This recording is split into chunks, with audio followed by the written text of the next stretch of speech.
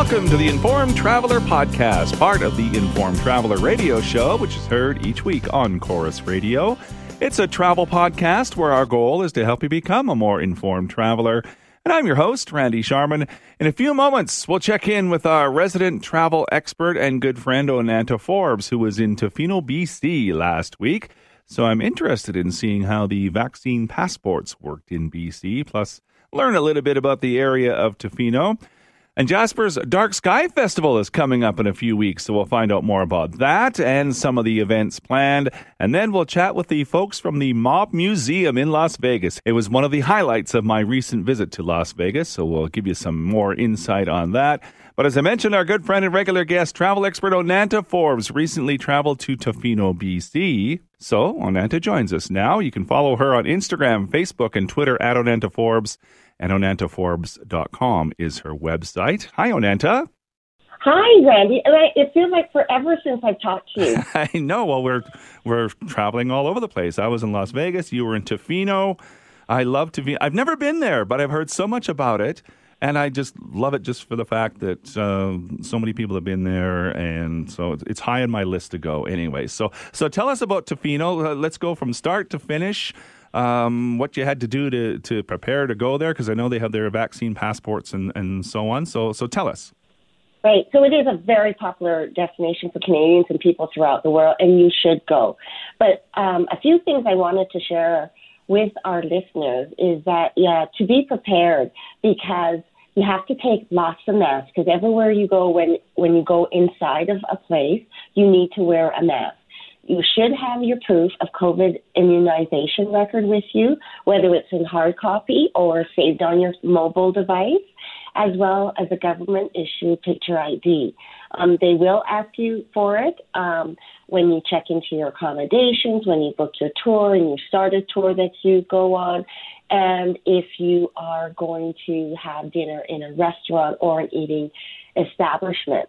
Now, one thing I really do want to point out is that right now the island, as well as many places in Canada, is experiencing a massive staff shortage, and that affects dining capacity, service levels, and reservation ability. Like some of the restaurants are closed like 2 days a week, as they just can't cover the shift. Oh, really? So it's really it can get frustrating. So you really have to pack your patience. And if you know when you're going to Tofino, I would book before you even leave home different restaurants to go to. And because even for lunch one time we went, and it was after lunch hour, it was like a 45-minute to an hour wait. Really? So, wow. Yeah. So that's one thing that really was glaring for me. And when I'm hungry, I want to eat. I don't want to wait. You get to be hangry Onanta. That is it. And my partner can attest to that. So we flew to Victoria, and then we drove up to Tofino. Now, this is another thing we've talked about in the past, is make sure you book your car rental well in advance. Mm-hmm. Number one, to make sure you get a car when you arrive. And also, the earlier book, the better the price is. It's still expensive, but closer to your arrival date can get really, really expensive. So keep that in mind. And also, the drive to Tofino takes about roughly 4 to 5 hours, depending on weather and road work. And it's actually one of the highlights of your holiday, because you drive along the Pacific Rim Highway, and it's certainly long and windy, but it's got these gorgeous views of cedar groves and rainforests and seawater inlets like the ocean and such. So it's absolutely gorgeous. Mm-hmm. But be aware that there is a road construction major upgrade at Kennedy Hill on Highway 4.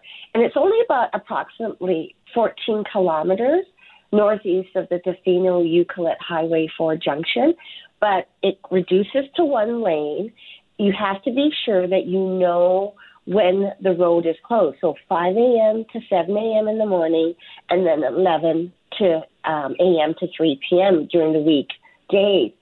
And you'll need to add like an hour more to your travel time because of these constructions and these closures. Well, that's good to know. Do we know how long that construction is going to last? Like, is it a year-long thing or something? Well, one of the residents says it's been going on for 5 years. So it's been going on for a while. Probably in their mind has, but it's not going to be finished anytime soon. They are like really breaking down the road and such. So be prepared for that. So, we got to Tofino in good time of the day. And if you've never been to Tofino, I would definitely recommend that you wander around the town and get your bearings. You're going to realize that it's pretty compact. It's like only 2,000 residents and about a 10-minute walk from coast to coast. If you haven't already booked your tours, you may want to do it as soon as you arrive. All the tour companies are in the center of town. And what we did is we went on a whale watching tour. Oh, nice. Yeah, it was good. It was Jamie's whaling station. It's the oldest company in Tofino. And it was, again, you have to wear your mask, and be careful and be responsible. And you have to show your vaccination, immunization record. So be prepared for that. Mm-hmm. But it was fun. We didn't actually see a whale breach or anything, but saw presence of whales with their spraying and such. Oh, so cool. It was neat. And hopefully, if you do go, and I hope you do go, you'll see that. And then there's lots of places to take hikes or walks when you're in Tofino and around the area. Mm-hmm. So, you're on vacation, so you want to make sure you fuel up before you start the day. And a good place for that breakfast pastries was Common Loaf Bake Shop. And then you can go on a stroll along the Tonkin Trail, 3 kilometers. You go through cedar rainforest. You go into 3 different beaches and bays, and you can stop and beachcomb and paddle and hopefully spot some dolphins along the shore. Oh, nice. And if you only eat one thing while you're in Tofino, you got to try this famous taco spot. It's called Tofino. It's a food truck. It's in this nice little village area between like the Wickenish Inn and Tofino. The queues are always expensive. But the food is so good. I had a fish taco. Mm-hmm. It was really good. And so again, pack your patience, but the end result is yummy, really yummy. And then, of course, in Tofino, it's known as the surfing capital of Canada. Yes. So a very popular destination is surfing. And if you want to give it a go, there's lots of surf companies that you can book a surf lesson with. And they all serve you well. There's not much difference in price. And everybody's in a wetsuit and keeps you warmer than you think because it is the ocean. And it just, I didn't try it, but you saw lots of surfing schools and just walking along the beaches, it's just part of the atmosphere. It's really a fun thing to do. One of my favorite activities that we did it for a day was we rented some bikes, and it was from TOF Cycles, tons of fun. And it was owned by Mark and Abby, who, what I really liked about this company, they brought the bikes right to where we were staying. Oh, great. So it was good. So you didn't have to think about, oh my gosh, do I drive there, park, and then go on the bike? This was a great feature of this company. When he arrives with the bike, Mark, he goes through a map and chart and timetable. He kind of shows you how the bike works as far as assist with seat height and helmet fitting. And then off we went, and we explored 3 different beaches, Cox Bay Beach, Chesterland Beach, and Mackenzie Beach.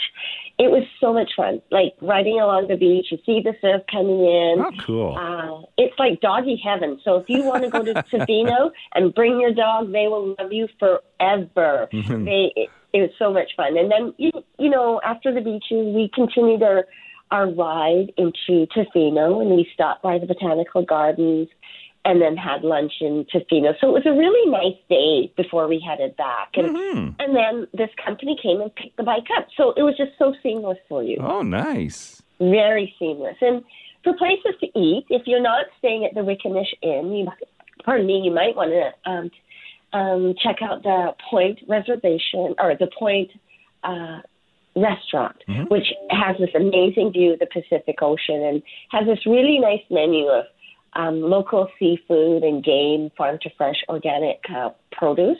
They are out of town, so if you don't fancy driving, you consider booking their shuttle service, but well worth it. The Wickenish Inn is an amazing property.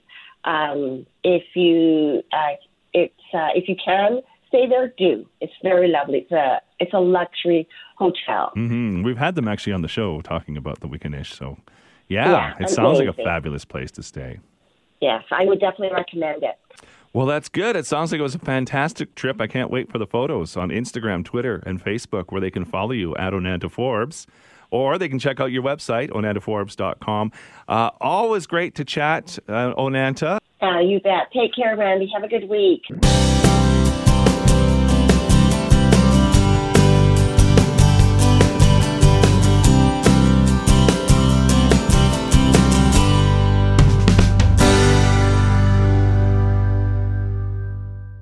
Well, Jasper's Dark Sky Festival is coming up in a few weeks, running from October 15th to the 24th. It's a fun event where the whole town gets involved, so here to tell us more about it is Nikki Wilson. She is the festival host for the Jasper Dark Sky Festival. The website is jasperdarksky.travel. Hi, Nikki. Hi, Randy. How are you doing? I'm doing very well, thank you. How long has this been running now? This will be our 11th year. I can't believe it. Yeah, it's been over a decade. Time flies when you're having fun, right? Now, that being said, I'm seeing more and more areas being declared dark sky preserves. Is that what they're called? You're officially a dark sky preserve, right? Yes. So how does that happen? Do you just call yourself a dark sky preserve, or is there sort of a set of protocols or things you have to do to get that declaration? Yes, there definitely is. So the title is awarded by the Royal Astronomical Society, and there's a lot of paperwork involved and meeting of criteria. So you have to have certain levels of darkness in certain areas. Really, that's to preserve the ability to see the night sky and people's relationship to the night sky.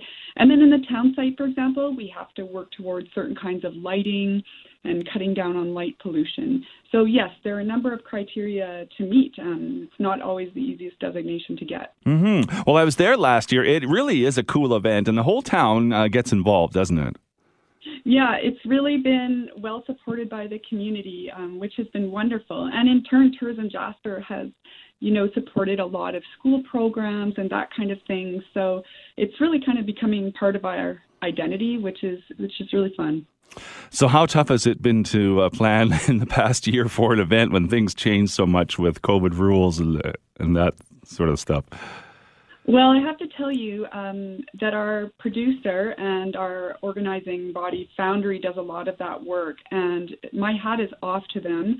It's a lot of scrambling and having to be incredibly patient and flexible. So we're just very, very grateful that they've taken on the work, and likewise the parts that Tourism Jasper are picking up as well. But definitely, I know we've all been living it, right? Flexibility is the name of the game. If we're not used to it by now, we should be anyway. Yeah. Well, your website is jasperdarksky.travel. There's lots of information on there, so I imagine it gets updated all the time if things change. But let's talk about some of the events that are coming up for this year. Is there anything new compared to last year? There's a lot of outdoor offerings, and one of the things that I'm really excited about is Pakisiman. That's the Cree word for sunset, and so on the second weekend, it will kick off. I believe it's at 5 or 5:30 out at Lake Annette, and it will be a Cree ceremony where we can watch a teepee being raised. There'll be hand drumming and singing by the warrior women who are their voices are just incredible. It's a community powwow. So I'm really excited about that. And it's a free event. You just have to sign up for the parking because that's the limitation at Lake Annette. So I'm really excited for that new event. Well, there is a lot of free events, right? And a lot of things you can do on your own as well as scheduled events. Yeah, absolutely. There's a lot of self-directed events and family-friendly activities you can do outside. For example, I didn't know this until recently. Jasper has at least 20 geocaches in the town site, and I think over 100 in the park. And so that's something you can do by just simply downloading an app, and it's pretty fun, and it's for all ages and abilities. There'll be a bio blitz with WISEST, which is women in science, engineering, and STEM and technology from the University of Alberta, and you can just download an app for that and be part of a group who's collecting data just by taking pictures out in the park. Dylan Toymaker will be back with his beautiful lantern walk. So there's a ton to do outside at your own pace. Mm-hmm. Well, we should remind people of the dates when it runs. When should you come? The festival's running October 15th to 24th. There are events kind of going on all month, but those are that's where the concentration of events will be occurring. Mm-hmm. So let's talk about some of the scheduled ones that you have to have tickets for or that type of thing. Sure. This year's headliners are Rob Meyerson, who's the CEO of Delaloon Space. And actually, prior to that, he helped grow the space company for Jeff Bezos of Amazon. So he has a lot of know-how. He knows a lot about the industry. I think it'll be really fascinating because he'll be talking to Adam Stelzner, who is the chief engineer of NASA's current Mars Perseverance mission. So that's the new rover on Mars. And they're really going to get into, there's this real push to get into space, and it's exciting. But also, should we be doing it? How should we be doing it? What is our relationship to Earth if we move out into the cosmos? So I think that's going to be a really engaging debate. Well, I don't know about debate, but lively discussion between those two. Yeah. One of the cool things that I did last year is the planetarium. They have really set that up cool, and it's kind of outdoorsy, so there is the social distancing going on. Is that the same kind of idea you got going this year? Yes, they've been really good about that. And the planetarium's always a magical experience. That's another event we highly recommend, especially because, if it's cloudy out, it's a nice way to see the stars. And the interpreters there know a ton about it and are great storytellers. So I think that's a really nice one. Mm-hmm. Another thing that I did last year is do a night walk tour. And really, when you live in the city, you don't realize how many stars are out there, but you could actually see some of the planets too. It really is cool. Yeah, it's great if you can get out to, there's a number of events. If, again, you go to the website you mentioned and click on the events, there's a number of those kinds of opportunities, guided opportunities to get out, as well as a lot of astrophotography or photography-related events with people who know a lot about the stars. So there's a number of ways to get out and do that and learn a little something. As well, there'll be opportunities to look through telescopes with some folks from the Royal Astronomical Society and I believe from the planetarium, so you can get a little more up close and personal with the stars that way as well. Mm-hmm. And even on these night tours, which I found out last year, with a good pair of binoculars, you can see Saturn. You can tell that it's Saturn with the rings around it. It's really cool. Yeah, I actually didn't know that, Randy. That's super cool. Yeah, this is why it's so great to be able to go out with someone who studies this stuff. And now you've got me thinking I need to get out there myself and figure that out. And now I'm looking again on your website, jasperdarksky.travel. There's a couple of helicopter tours. Were those available in the past years? I feel like those are relatively new.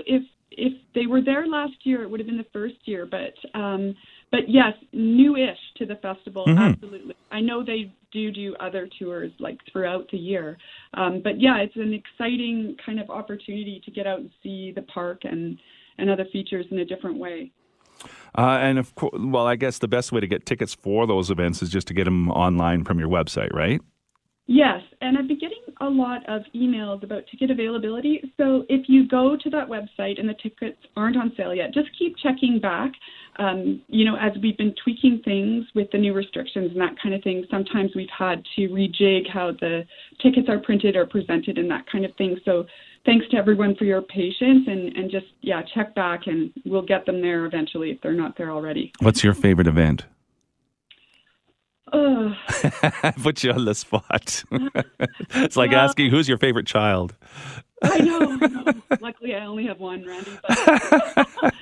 But it's hard at this festival. I mean, it's hard to go wrong with the symphony under the stars. It's just so magical sitting by Jasper Park Lodge.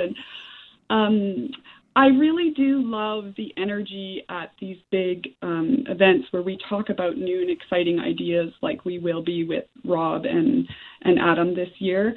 I just find there's so much positivity and passion and sort of excitement for the future. Mm-hmm. And geez, after the past couple of years, like that feels really good to be around. So I think I'm really looking forward to being around the visitors and that kind of energy again. Well, it sounds like a lot of fun. Here's hoping for clear skies and not cloudy ones. That always helps too. Yeah. It's the Jasper Dark Sky Festival. Again, it's October 15th to 24th. You can find all the information on their website, jasperdarksky.travel. And Nikki Wilson is the festival host. You'll probably see her there if you go, of the Jasper Dark Sky Festival. It was fun chatting with you, Nikki. Thank you. Yeah, thanks so much, Randy. You have a great day.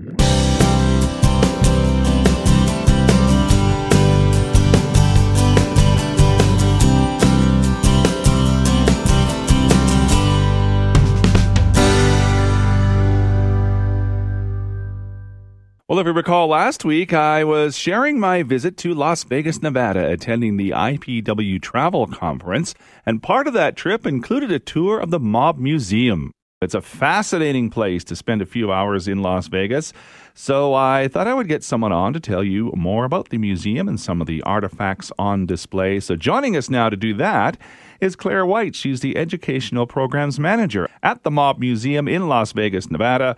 The website is themobmuseum.org. Hi, Claire. Hi, Randy. Thank you so much for having me. How long has the Mob Museum been open now? We opened on February 14th, 2012 in downtown Las Vegas. We picked February 14th as the anniversary of the infamous St. Valentine's Day Massacre in Chicago, which took place in 1929.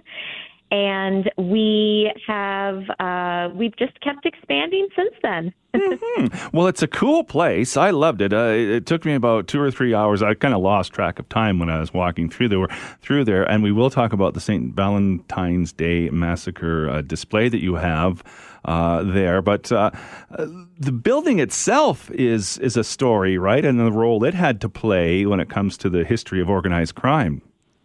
Yes. We are very lucky that we are located within the original federal courthouse and post office for the city of Las Vegas. We are just a few blocks from Las Vegas's downtown Fremont Street district, where the giant LED light canopy is. And just a couple blocks away, it's still a little bit more of a quieter neighborhood. We're still downtown, but we are lucky to be in this historical building. That's exactly where it originally was. And the building itself is very much a part of organized crime history, not only because we were the site for a number of federal district court cases related to mobsters, but because on November 15th, 1950, we were one of 14 sites for the U.S. Senate Kefauver Committee hearings, which investigated the role of organized crime on interstate commerce in the 50s. And that is a big part of the tour, learning that whole story of how the government fought back against organized crime. But let's just review the experience overall, how the tour begins. You have three levels. You start at the top, and it basically is a chronological following, right? That's correct, yes. We have, like you said, 3 full floors of traditional exhibits, and then we also have a basement, which is a working speakeasy and distillery, but also provides some additional historical exhibits as well. Let's talk about some of those historical exhibits and displays. St. Valentine's Day, it's the one that kind of smacks you in the face almost literally when you see that wall. Tell us the story about that. Yes. So on February 14th of 1929, 7 members of the George Bugs Moran North Side Gang in Chicago were gunned down by associates connected to Al Capone's South Side Gang. And the wall in which these men were murdered is now on display in the Mob Museum. It took place in this garage in what was actually sort of a quiet suburban neighborhood of Chicago at the time, but it was used by the North Side Gang as one of their liquor hideouts, this garage. And so once the massacre took place, the people who had been renting it clearly got out of town, and it was really challenging to rent the space out. So by the 1960s, the owner decided to just tear down the garage, and instead of getting rid of the bricks, they sold them off at, they essentially did an auction, and the man who purchased them, his name was George Patey, who was from Vancouver, and he wanted to create this traveling exhibit that would go around both Canada and the States, and he really envisioned this as this revolutionary idea of moving the museum around around the two countries. But it just didn't really take off. He wound up putting the bricks. He had a grid, so he knew each time he would tear them down exactly where to put them back up in order. And he wound up putting them in the men's restroom of a Vancouver nightclub. And then when that closed, his family, his children and his nieces and nephews sort of inherited it. And around the time that the museum here was being developed, one of his nieces lives in a neighboring community, Henderson, here in southern Nevada. And she said, hey, I can facilitate getting you those bricks if you want to put them on display. So we have the majority of them on display, arranged exactly as they would have been in the actual wall. And it's really, for us, it's one of our premier artifacts. Mm-hmm. It is a visual representation of that rise in crime that happened during Prohibition.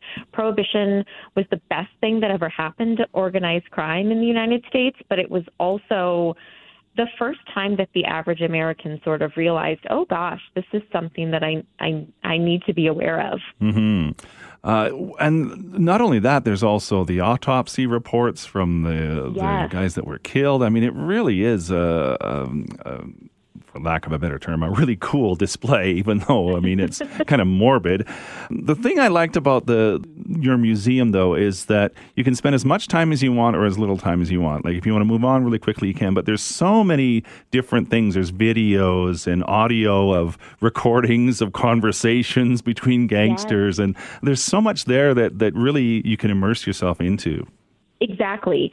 The average guest probably spends about 90 minutes to 2 hours visiting the museum. But like you said, if you can speed through. We've had people do it in an hour. We also have many guests who spend 4 or 5 hours, especially if they go down into our speakeasy. They may sit for a couple of drinks and tack on another hour after that. And we really try to create something that appeals to anyone, regardless of their prior knowledge of the mob, regardless of their generation. We've got videos, as you said, we've got old wiretap recordings that people can listen to, as well as a lot of traditional museum artifacts and exhibits. And there is a Las Vegas connection, too, to the mob. Briefly tell us about that. Yes. So Las Vegas predates the mob. We actually started out as a railroad town, and in 1931, the whole state of Nevada passed legal gambling, which at the time was unheard of in the United States. No other state had a statewide legal allowance for gambling, and that was sort of perfect timing for the mob to infiltrate that industry. By 1931, we're coming up on the tail end of Prohibition. Prohibition ends in 1933, and mobsters know how to do a couple of things really well. They know how to run gambling rackets. They know how to run casinos. They know how to run nightclubs and brothels and all of these other things that gets them thinking, in Las Vegas, I can do what I'm good at, and I can do it legally, but I can still make a little something extra by just skimming off the top and avoiding paying taxes on all of my casino earnings. And so by the late 1930s and early 1940s, we see a handful of mobsters coming in, traveling and settling here in Nevada from Southern California, from Chicago. Later on, we have mobsters who come from New York and Cleveland and Kansas City. And these individuals really are drawn to this opportunity to use some of their skills that they've obtained illegally to run legitimate businesses. And casinos are a perfect money laundering front. They are perfect for for funneling illegally gained income in and out. And we should point out that's not the way Las Vegas operates now, is it? No, not at all. In the 1960s, we had a number of legal shifts that made it easier for corporations to run casinos. Before the 1960s, it was really challenging not only to get a gaming license, but also to get banks to finance any sort of loans for casinos. And so as those things start to change in the 60s and moving into the 70s, the mob gets pushed out. They're slow to go. We certainly still have a mob influence in Las Vegas as late as the 80s and even some outliers in the early 90s. But it is no longer like that. Today, our casinos are entirely run by legitimate corporations. One of the other cool things, I didn't get a chance to do it, though, is the crime lab and the firearms training simulator. I didn't get a chance to do those, but they look like they're really cool. They are so much fun. They are both very immersive, hands-on exhibits. Our crime lab, I'm partial to. I love the forensic science stuff, and I was pretty active in the exhibition development for that one, so I am partial to it. Our crime lab allows you to sort of see the real side of forensic science, so for anyone who's a true crime fan or, an NCIS fan, any of those shows, our crime lab lets you see what those technologies and sciences really look like. People are able to explore fingerprint analysis, DNA profiling, medical examination, crime scene investigation, and forensic ballistics. And there are hands-on interactives for each. So, for instance, with fingerprints, you can analyze what print type you have and then get matched to a mobster who had a similar fingerprint. Well, if you're a true crime fan or just a history buff in general, you'll love the Mob Museum.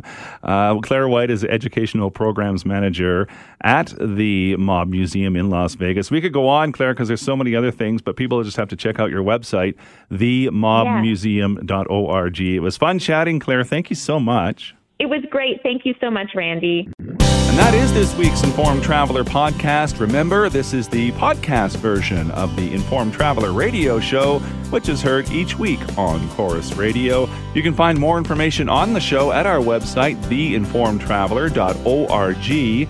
So thanks for listening. If you like what you hear, let us know. Leave a review, tell a friend, or you can drop me a line. My email is randy@theinformedtraveler.org. You can also like us on Facebook at facebook.com/informedtraveler or follow me on Twitter at informedtraveler.